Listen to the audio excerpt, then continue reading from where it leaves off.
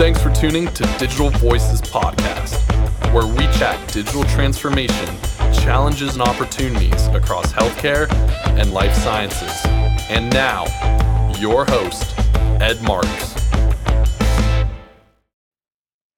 Today, I'm thrilled to have Scott Beckers from Beckers Healthcare with us. He is a friend and really a mentor. I call him a virtual mentor because while I don't actually pick up the phone and talk to Scott very often, all the content that Scott puts out is just amazing. And I listen to him all the time while I'm running, sometimes on my bike, and always learning from Scott. So, Scott, welcome to our podcast, Digital Voices. Ed, what a pleasure to visit with you today. Thank you so much for having me. Totally excited to get to visit. Thank you. So we're going to talk a little bit about the resource. Like I just mentioned, I use Beckers a lot in terms of how I keep up with the industry, one of my go-to resources. So Sydney, DJ Sid, what about you? What do you do? You know, you're a little bit younger in your career. What sort of things do you do to keep up with, with the industry and what's going on? Yeah, that's a good question, Ed. Probably my first resource would be some LinkedIn groups that I originally joined when I started working. Those have been really useful as I've been working here. And then also we have a weekly call with one of the sales leaders on our team, and we kind of use it as like a Q&A session where all of us AEs, account executives, we ask whatever questions have come up during the week, whether it be in the industry or just in our day-to-day jobs. But that's been really helpful, and we've dove pretty deep into industry specific things. So that I guess my main resource would honestly be people. I just love talking to people about that. Helps me learn the best.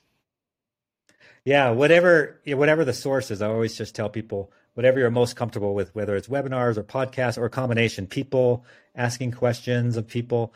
You do everything you can to continuously sharpen the saw, and your career will skyrocket. So, that's really a great perspective. So, with Scott, I'll let him introduce himself a little bit, but he's a partner in a law firm. He's an attorney. Clearly, he's a founder, Beckers Healthcare, and a really great guy, and a father, a husband, all that kind of good stuff. So, I first met Scott, I think it was 2014. So, Beckers you all started conferences in healthcare, and I was attracted to those, and I think it was 2014. And then from there, Scott, you had me speak a couple times, like in 15, 16, 17, 18, and we got to know each other, and I learned so much at your conferences, and we'll be talking a little bit about that. But I've like I already stated, I just learned so much from you, sometimes directly, but most often virtually. And the most important question, though, Scott, that everyone wants to know is your favorite music. So what kind of music do you like to chill to? Sure. So this is a fair question, a good question. So I'm an avid 70s on 70 listener in Sirius, and this is embarrassing. It's literally the only station I ever have on in the radio in the car is 70s on 7, and I'm not a oh my goodness, I am I enjoy it. I'm not a big concert goer, a huge, I used to love the Warren Zevons of the world and stuff like that. My musical tastes are so far, they so predate most of your audience today. It's so embarrassing. But I used to love, the Rush, the Queen, the Warren Zevon, Neil Young has always been one of my favorites. Crosby, Stills, but really Neil Young more than Crosby, Stills, Nash and Young. Listened to a lot of Bob Dylan when I was younger. I mean, a lot of things that have lyrics and a song to them and words that I could relate to or try and grab onto. The first concert I ever went to, it's so embarrassing, was REO Speedwagon back in the day. But I'm really sort of wedded to the 70s and 70s, and my kids think I'm like dinosauric in terms of taste, which I am. But it's it's a comfort thing for me. It's like a comfort zone. It's like literally, I'll try and turn on the alt station, the other stations that my kids listen to. the dials over the years have been set with those, particularly when they were still in high school and still taking them to school and stuff like that. But now it's all 70s on 70, and so embarrassing. It's mostly just like the lack of personal growth that I'm still in the 70s and 70s. That's funny. I think my first concert was a 70s band too named Poco. Do you remember Poco? Yeah. Sure.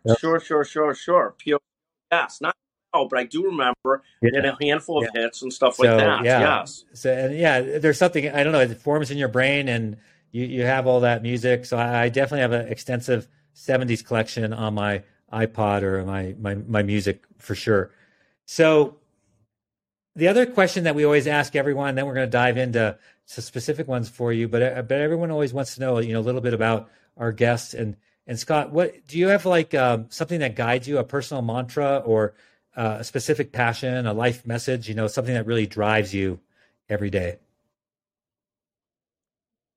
Yeah, no, this is a great question. I don't know that I have a specific mantra specifically. There are a handful of things that we talk to kids about regularly, that we try and organize our lives around regularly and stuff like that. It's more along those lines. We sort of view it as three vast categories of life. And as you get older, the first one becomes more important. The first one's sort of this constant concept of focusing on physical and mental health, which, people say it like when you're younger, people say things like health is wealth, things like that. And as you get a little bit older, you think, oh my God, they were right. Health is wealth. It could be the richest person, but if you die early or something, it doesn't really do you very much good. And this constant effort towards physical and mental health, we organize a lot of life around those things. We organize a lot of life around what I'd say is relationship and family health and staying close with the people that are very important to us. And so making sure we're constantly connected to them. And then we organize the third part of life around what I would call, financial / professional investment life, that kind of life. Then those are the three big categories. And, well, we belong to religious institutions. We're not highly religious. We're not highly those things. But we are. We're a big proponent of physical and mental health. Everything sort of starts with family health and family relationships, and then professional and business, or professional and financial, and make sure business operations are with. And then it comes back to the we do have a number of other things that we talk about constantly in the family, which is, most things are okay. Almost everything's okay. And then once in a while, something's not okay. Like something not okay is we had a nephew pass away with brain cancer last year. That's not okay. But everything else in life is peaks and valleys, and it's okay. We talk about that a lot in our family. We talk about this concept of never overplay your hand. There's this old concept, a million different concepts around whatever you see on the way up, you better be nice to people because you're coming down as well. And it's just life. This is just life. You are up, down, you're good, you're bad. So you never overplay your hand with people. You never sort of be a nasty person. You never be those kinds of things. There's just no upside to it. There's nothing good that comes out of it. And there's a lot of things like that. We talk about being anti-fragile, about trying to keep things anti-fragile. So when we talk about whether health system debt, nation debt, family debt, we're not big fans. We're not big fans of being over-leveraged, over-indebted. We talk about core concepts in life, and then there's a couple phrases we use all the time. God bless, it is what it is. More throwaway phrases, but we sort of they're constant phrases that we go back to and so forth. We do work on this concept of everything's okay. There's just a couple things that aren't okay, that can be okay, but really to focus life around. It's up, it's down, but it's okay. Yeah. And then once in a while, something's not okay, which is someone passing away, something bad happens, like this thing that happened recently, somebody out a truck into people. That's not okay. But most things in life are day to day. I love it. And thank you for being transparent. That's really cool. And great words to live by. Wow. Talk to us a little bit about you, sort of your story. You can get as personal and talk about profession as you want to, and take us all the way to what today is, what you do, your company, your organization. I've already talked about it a little bit, but people want to know a little bit about Scott, although you just shared quite a bit, and so how you came to create what you've created and done for the industry. Sure. So we've had just great fun, and it harkens back to something you said in a conversation not that long ago with me. But So we founded a company called Becker's Healthcare 30 years ago now, almost 30 years ago now. Started in a small segment in surgery centers, then grew, about 20 years ago, we got into hospitals and health systems, and orthopedic and spine. Then about 10 or so years back, we moved into healthcare, information technology, and so forth. So 4 main big areas. And hospitals and health systems was by far the largest part of the company. They have Becker's Healthcare. Then there's still health IT is the second largest part, orthopedic and spine, surgery centers. And so that's Becker's Healthcare. Becker's Healthcare has sort of, I'll just really quickly go through this and get hopefully stuff that's more interesting, more exciting. Becker's Healthcare, essentially, it tends to be like, we talk about it as being a magnet for readers, a magnet for listeners, and a magnet for audiences. And that really defines the business is really digital business, which is the constant electronic newsletters, websites, and so on. And there's subcategories in a lot of these as well. And then there's the live events that we do. So those are the 2 big parts of the business. Obviously, over the last several years, we've gotten heavily involved in something I thought I would never be doing for part of my life, which is podcasting, until we get a chance to talk to a ton of people every single day. And, harking back to something Sydney said in the question you asked her, it's a great question. Where do you get your information? And I loved Sydney's answer, because a lot of where I get my information is from just talking to people constantly, whether people that lead health systems, people that work with health systems, or our own editorial team, where I have our editors-in-chief on my podcast very regularly to get a sense of what's going on. So that is one of the core places I get information too, is from interviewing several people a day and just really getting to focus on what they're thinking, what they're seeing, what they're seeing out there, what the trends are. I also, and I love that question, where do you get your information? I'm going to answer it as well. I also look at daily the New York Times stats on COVID. I look at this thing called Our World in Data to get stats on COVID, because what happens is there's so much noise out there and there's so much politicization of everything. And we try and figure out what is real, and the truth is somewhere in between. And by sort of looking at data constantly, you sort of get a sense of, is it a red blue virus, or is it just a bad virus? And you sort of can depoliticize things by really studying stats enough. I am a regular reader on Yahoo, which biases a little left. I'm a regular reader of the Wall Street Journal, which biases a little bit right. And between all those sources, try and get a sense of what I think and what I see, and so forth. But I love the question of what do you read and where do you get your news? And I love Sydney's answer. I mean, so much of it also is like, when you hear about like Kyle Rittenhouse verdict, almost all of us hear about it first, not from watching TV, but from either LinkedIn or Facebook or somebody texting you. Did you hear what happened? Did you hear what happened? So much of the news comes that way today, and it's a fascinating, evolving world on all of these things. I saw Fed Chairman Powell was reappointed. I happen to think he's done a very good job of telegraphing what was going on in the world and what he plans to do. So I think to that end, he's done a great job. I saw the other choice that President Biden had is this other Fed governor, Lael Brainard. And once you get through all the noise of everything, of a right versus left pick, a good pick, a bad pick, you learn enough about Brainard to think she probably would have been a very good pick as well. She was more light on the progressive left than Powell, but Powell was originally appointed by Obama and then became chair under Trump. But by the time you filter through everything, all the noise of it, we said we probably would have been okay under either one of them, but I do think Powell's a good choice. But to the point of where you get your news, as Sydney said, so much of it, I don't know where I read first that, yes, Biden reappointed Powell. It was obviously calming to the market, believe that will keep things on track, that he won't be overly dovish or overly hawkish on rates, and he'll move forward, as he said. And people like predictability. It's just very healthy. But I love that question. That's a little bit about Becker's Healthcare. That's a little bit about where I get my news. We've already touched on sort of how we sort of try and compartmentalize and categorize life. And what else? That's great. And that's another thing too for the audience that doesn't know, and for Sydney is, not only the podcast, like I mentioned, I listen to regularly, but the aggregation of all the information that's out there that you all put out. I subscribe to one for CFOs. I subscribe to one for CIOs. I think I probably have 4 or 5 subscriptions that you put out daily, and it gives me the headlines and exactly what I need. And then when I need to double down, I double click, and I get more information. And then if I'm still interested, there's always a link to the original source documentation.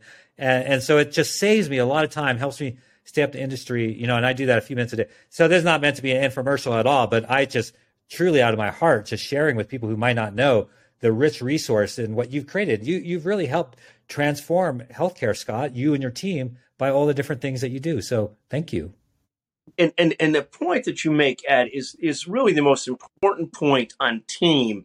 At the end of the day, all of us know that have had any sort of modicum of success in anything, that almost nothing gets done without teams. And it's all about building great teams. We've got a great editor-in-chief, Maui Gamble, a number of different other managing editors and lead editors. I guess Maui's vice president of operations, editorial operations. Then there's Laura Durda, Ayla Ellison, and Mackenzie Bean, and a whole number of other people. And we literally about 12 to 15 daily newsletters that go out, and they do an incredibly high-quality job. And we moved a long time ago to short, concise journalism because that's what readers want, to get a sense of what's going on. And I'll just take people through one quick story. In the old days, I used to write these long, long pieces and thought I was so smart. And very few people would read my long, long pieces, but they much more wanted to know, here's what's going on. It's a quick snapshot of what's going on. And it's where we've all moved towards. And it's not, and it's where we had to move towards. This is what people want to know. They want to get a sense of, are people investing in tech? Are they not investing in tech? What kind of tech? What are they doing? What's working? What's not working? Just what we try. We're going to move to some interesting questions and the guests that you've had in the past. But first, it's just out of curiosity, by the numbers, how many podcasts have you all produced, and how many conferences, sessions? Just kind of interested in some of the data points that you might have.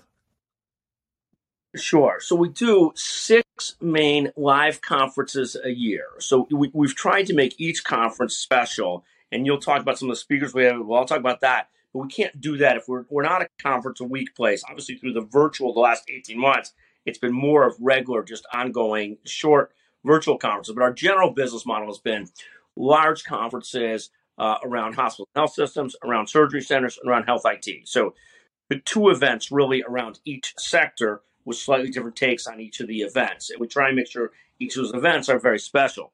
Podcasts, we do just a tremendous number of. I mean, it literally, we release 1,000 a year. We're up to 4 million plus, downloads. Every month we get 300,000 to 400,000 downloads, and it's really become a labor of love. When we first did it, just to give people a sense of it, the first month we did podcasts and we really started tracking it, we had 143 downloads total. So it became like. Then through the pandemic, we doubled down on it, and people started to respond to it. Podcasts generally, not just us, but podcasts generally. This morning, we were 20th on Apple's all-time business news podcast, or their daily business news podcast. So we do well, and that's of all the business news, not just healthcare. And so they're well received. And we other than me being so verbose right now, Ed, we try and keep them short, 10, 15, 20 minutes. Generally, episodes are that kind of length so we can get through them and enjoy them. And it's a great pleasure. I mean, it's a fascinating way. These are things we'd have to do whether they're a business or not, because they allow us to stay connected to the world. They're just it allows me to talk to so many interesting people, and it just is a great pleasure. Off the top of your head, tell us, with all these podcasts and all these conferences and sessions and guests, tell us one of the most interesting experiences. You can pick whatever. They're so varied. I mean, so I can harken back to 3 or 4 different things. I mean, to me, and this is not intended to be virtue signaling at all. I find all of us are within a generation or 2 immigrants to our country. So probably there's almost nothing more interesting to me than talking to a doctor, a health system leader, almost anybody who's immigrated in the last generation or so, and to hear their story. I mean, to me, they're just so interesting. Mike Ugwicki, CEO of Methodist, I can never pronounce the last part of the Methodist in Tennessee. He's been on our advisory board forever, Mike Ugwicki. I met him 30 years ago when he was assistant administrator of some health system, but he had immigrated to the country in his 20s, and it just is a crazily phenomenal story. But there's so many stories like that I find that as interesting as anybody I talk to. Like, the amount of immigrants I get to talk to from whether it's India, Sri Lanka, Africa, wherever it is, and just the story, and how they got here and their life story. It's just so different. I grew up, my parents are first-generation immigrants. My parents are second-generation. My grandparents immigrated here. My parents were then born here, but just barely after their parents moved here, and I'm now second generation, whatever it is. but all of us are immigrants within not too distant past. And so I find those stories to be fascinating. In terms of celebrities, there are just a whole mix of people that we've had a chance to talk to. The first time I got to interview a president in person, that was just fascinating. You get to meet people where you've got a perspective on them that's carved out by the nightly news, and then you meet them in person, whether Hillary Clinton or Tucker Carlson. And most of these people are just an absolute pleasure in person, regardless of your political views. They're very smart. They're very intelligent.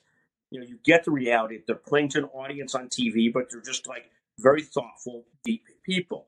I had a chance to interview both Kareem Abdul-Jabbar, who, oh my goodness, is just the most fascinating person. Is not a great public speaker. He literally had all his notes written out from him and stuff like that.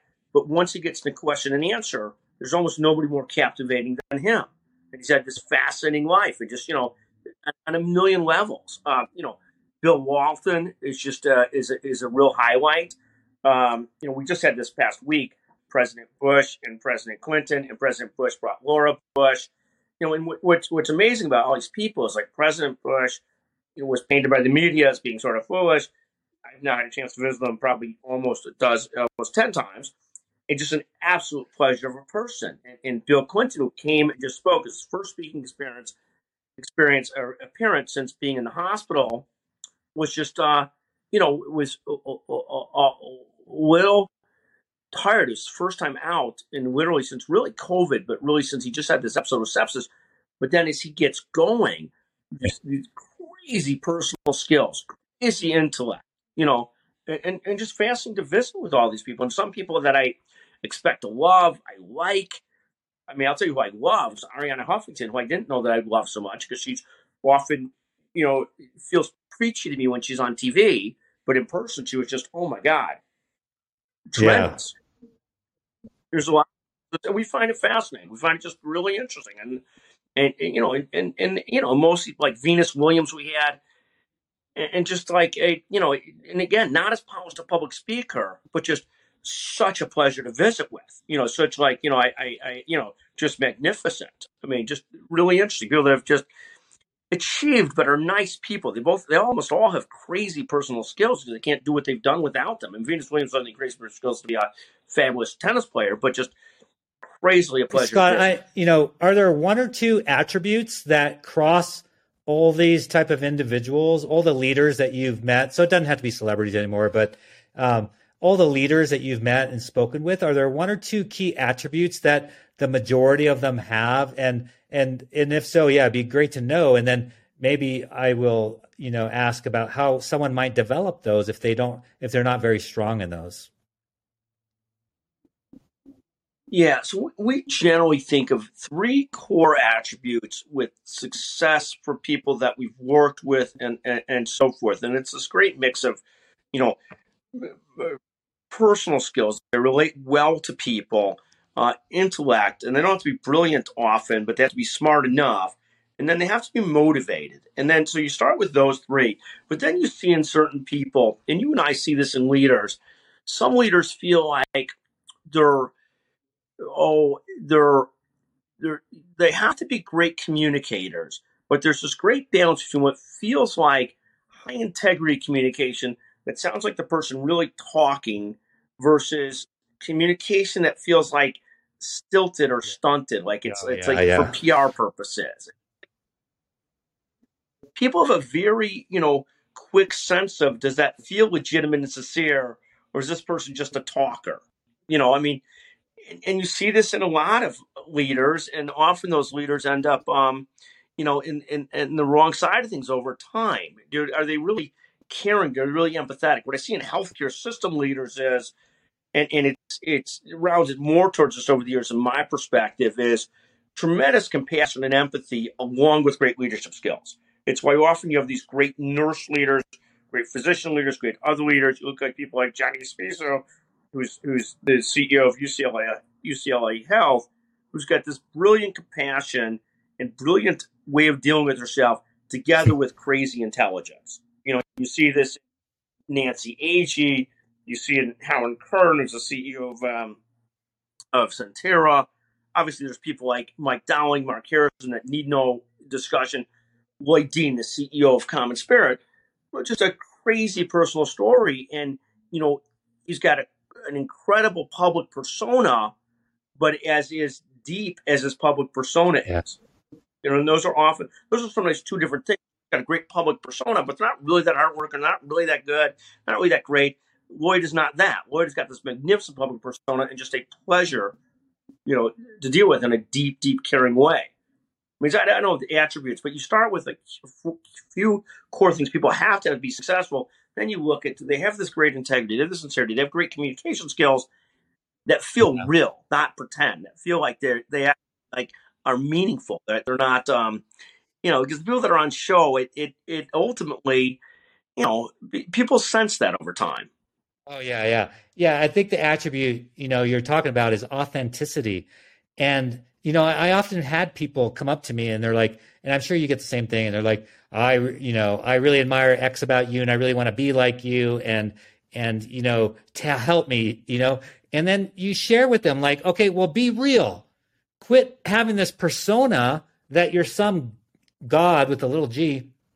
And just be real and say, gosh, I screwed up or I made mistakes or, man, I'm not really good at this. Just be gut honest, like you were sharing earlier. And people that resonates with people. And then they'll care more about what you say. But yeah, some people, for whatever reason, maybe for lack of training, lack of mentoring, they struggle. They don't know how to be authentic and they only know to be sort of corporate, and so they really struggle. So no, thanks for sharing. I think you've hit on something. Back up on that because we were talking about that. One of our kids is pretty mad, and going through interviewing and stuff like that. And she was talking about exactly this, about like, how should I act during the interview? I said, what you want to do is act like yourself because what you are is good enough. What you are is actually magnificent, that particular child, but not that all kids aren't, right? But she happens to be magnificent. I'm like, just you be yourself. You have to be yourself and explain yourself. That's what you want to be. And we say the same to our writers. When our writers first start, we start with very, very bright journalists, very, very bright writers. Sometimes they'll try so hard to cover an area like they're the person in that area talking. And we try and get to them. That's not what you want to do. You want to cover that area like yourself for that person. Yeah. And if it seems boring to you, it's probably boring to them too. You want to bring yourself to what you're doing. And we don't want your political narrative. We don't want any of those things, but we want yourself writing, not you writing to pretend to be somebody else. And what you see is in our young writers, sometimes they'll try too hard to try and write as though they're a CIO. And we don't want that. You're the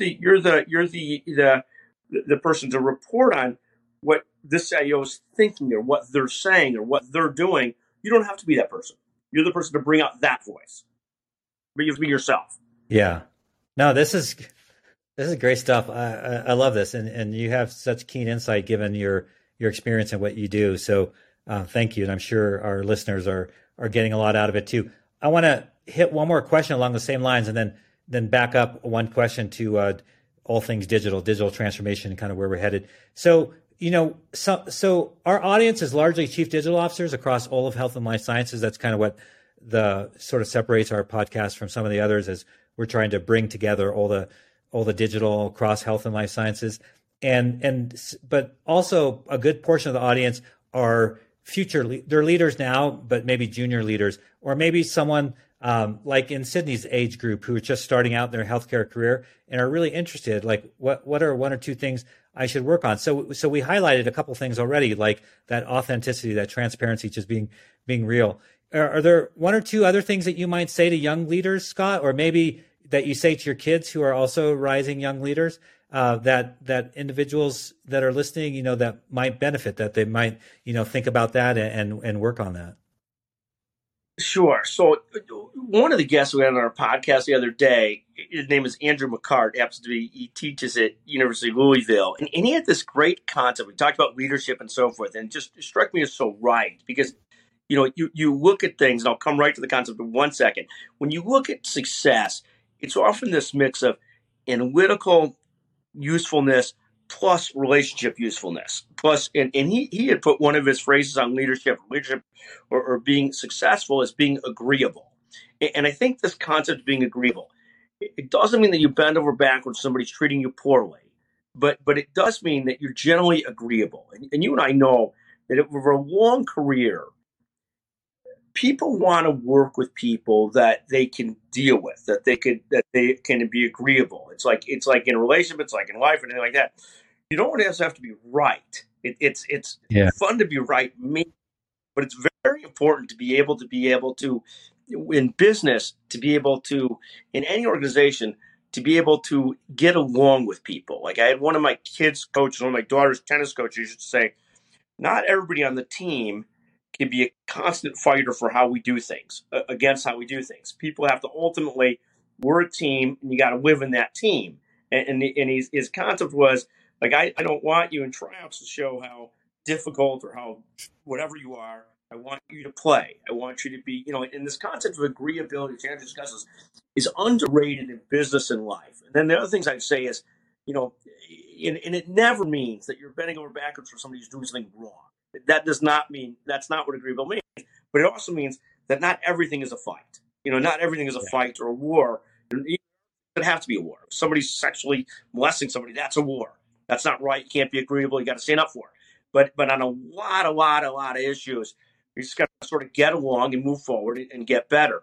The other things we think about are keep learning constantly, and you need to dig in. You need to, like, when you have a chance to do something right, you have to make it great. You have to sort of dig in and go through with it and make it great. There's a lot of different concepts that sort of boil around towards leadership, towards having success. But I do think about, yes, constantly learning, dig in. You have to take care of your physical and mental health. And we talked about, this concept of, like, what do you have to do every day to keep yourself sharp and healthy? And it goes back to a lot of concepts we talked about, but you can't perform in the long run without keeping yourself sharp, healthy, and centered. Great stuff. This is really, really awesome. So last question but we'll get it back to digital now. So you see, Scott, because you're smart yourself, but then because of what you're doing and talking to all these leaders all the time, you could lead any of these organizations now, by the way. You could lead any payer organization, any health system. You could do it. You could do it all. So where do you think we're headed with digital transformation in healthcare? Where do you think, 3 years from now, is it going to be kind of the same, or are we looking at big changes? Kind of how do you see things based on all the inputs you get? Right. So I don't know if I can lead or not. The only way I can lead something is with a magnificent team in place that could help drive it where it's at, and then maybe could help on coaching and strategy and stuff like that. So I don't think that I could lead some of these major organizations at all, but I appreciate that concept. Where are we headed? This is a great challenge. If you look at the stock market over the last couple of years, the S&P versus the NASDAQ, the Dow versus the NASDAQ, this is a fascinating dichotomy. The NASDAQ is way up the last couple of years. It's sort of overrepresented by technology-driven companies. The Dow has got the old traditional companies and so forth. And probably the sort of there's a line in the sand that happened when GE said last week or 2 weeks ago that's breaking up into 3 different companies. This was sort of a line in the sand, was a demarcation or an exclamation point on the division of the old economy versus the new economy and where the world's headed. And it's very, very complicated. So if you look at health systems, major health systems, they are largely heavy in things that the old Dow types of companies are heavy in. They're very heavy in bricks and mortar. They're very, very heavy in people and labor costs. What is outperforming those kinds of companies are things that are very, very heavy in technology and lighter on people. I mean, everybody wants to be an investor in a software service company that goes well because it's scalable without nearly the amount of labor costs that go with that scalability. So you've got this fascinating situation. And at the same time, when you go through this pandemic, people were ready to write off before the pandemic how many hospital beds we have in the country. And at the end of the day, the pandemic proved we still need hospital beds, and we still need hospital beds in great numbers. So you got this very complicated situation. If you're running a major health system, you're trying to play in multiple different paths at the same time. You're trying to keep these bricks and mortars alive, which are needed for people. Everybody talks about hospital to home today. Hospital to home is a different sort of elevation of home health care. but it's driven for all kinds of different reasons, and it's not a perfect answer. I mean, there's places where it's great, but if you have a patient at home who doesn't have a support system of the right sort, you can't have them as a hospital home patient. It just doesn't work. I mean, there's a lot of oh goodness, assumptions made on a lot of these transitions. So what happens is, if you're a hospital health system, you still have to take advantage of your strengths, that you've got a better pool and better depth of physicians and nurses and staff. But then you've got to triple, quadruple down on virtual and the kinds of things that patients and people want. And I'll talk about this from the health system perspective first. It's the one that I spend the most time with. But they've got this great challenge of big bricks and mortars, big staff cost, having to take advantage of the strengths they have.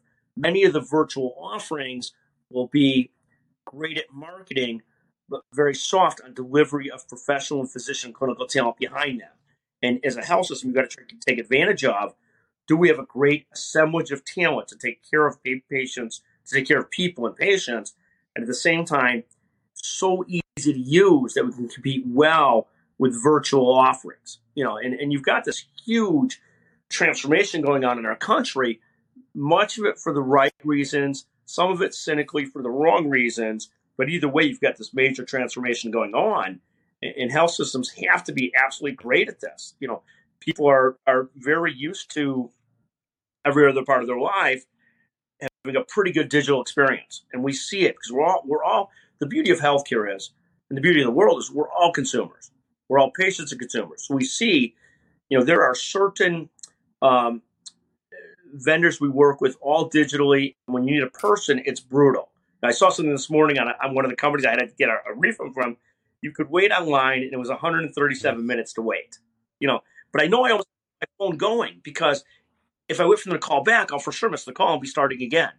So I have to keep one phone going while I wait 137 minutes for them to get through on something that was automatically renewed and paid for that I didn't want to pay for. That I was like, I don't need that, But in healthcare, it's trying to hit this right balance of digital with people, because you still need people to back everything up. And if you were rebooking flights this year with Expedia, that you're supposed to get free flights or free credits on the flights you canceled, you're not able to redo it without actually talking to somebody. And it would take hours and hours to talk to somebody. Health systems, we can't do that. There are other examples that are magnificent at this. In health systems, we have to have as much digital as possible, but easy off-ramps to be able to talk to people too. And you see this evolution of, but from a health system perspective, I mean, Thomas Jefferson Health, great example of this. They got way out in front of digital health before others did. Even when they were fee for service. Kaiser Healthcare obviously beat everybody to the punch. Kaiser Permanente was doing 6% of visits virtually before the pandemic. I mean, they were just so far ahead of it. And you and I know, because I had many interviews with people at Cleveland Clinic when they got going on virtual.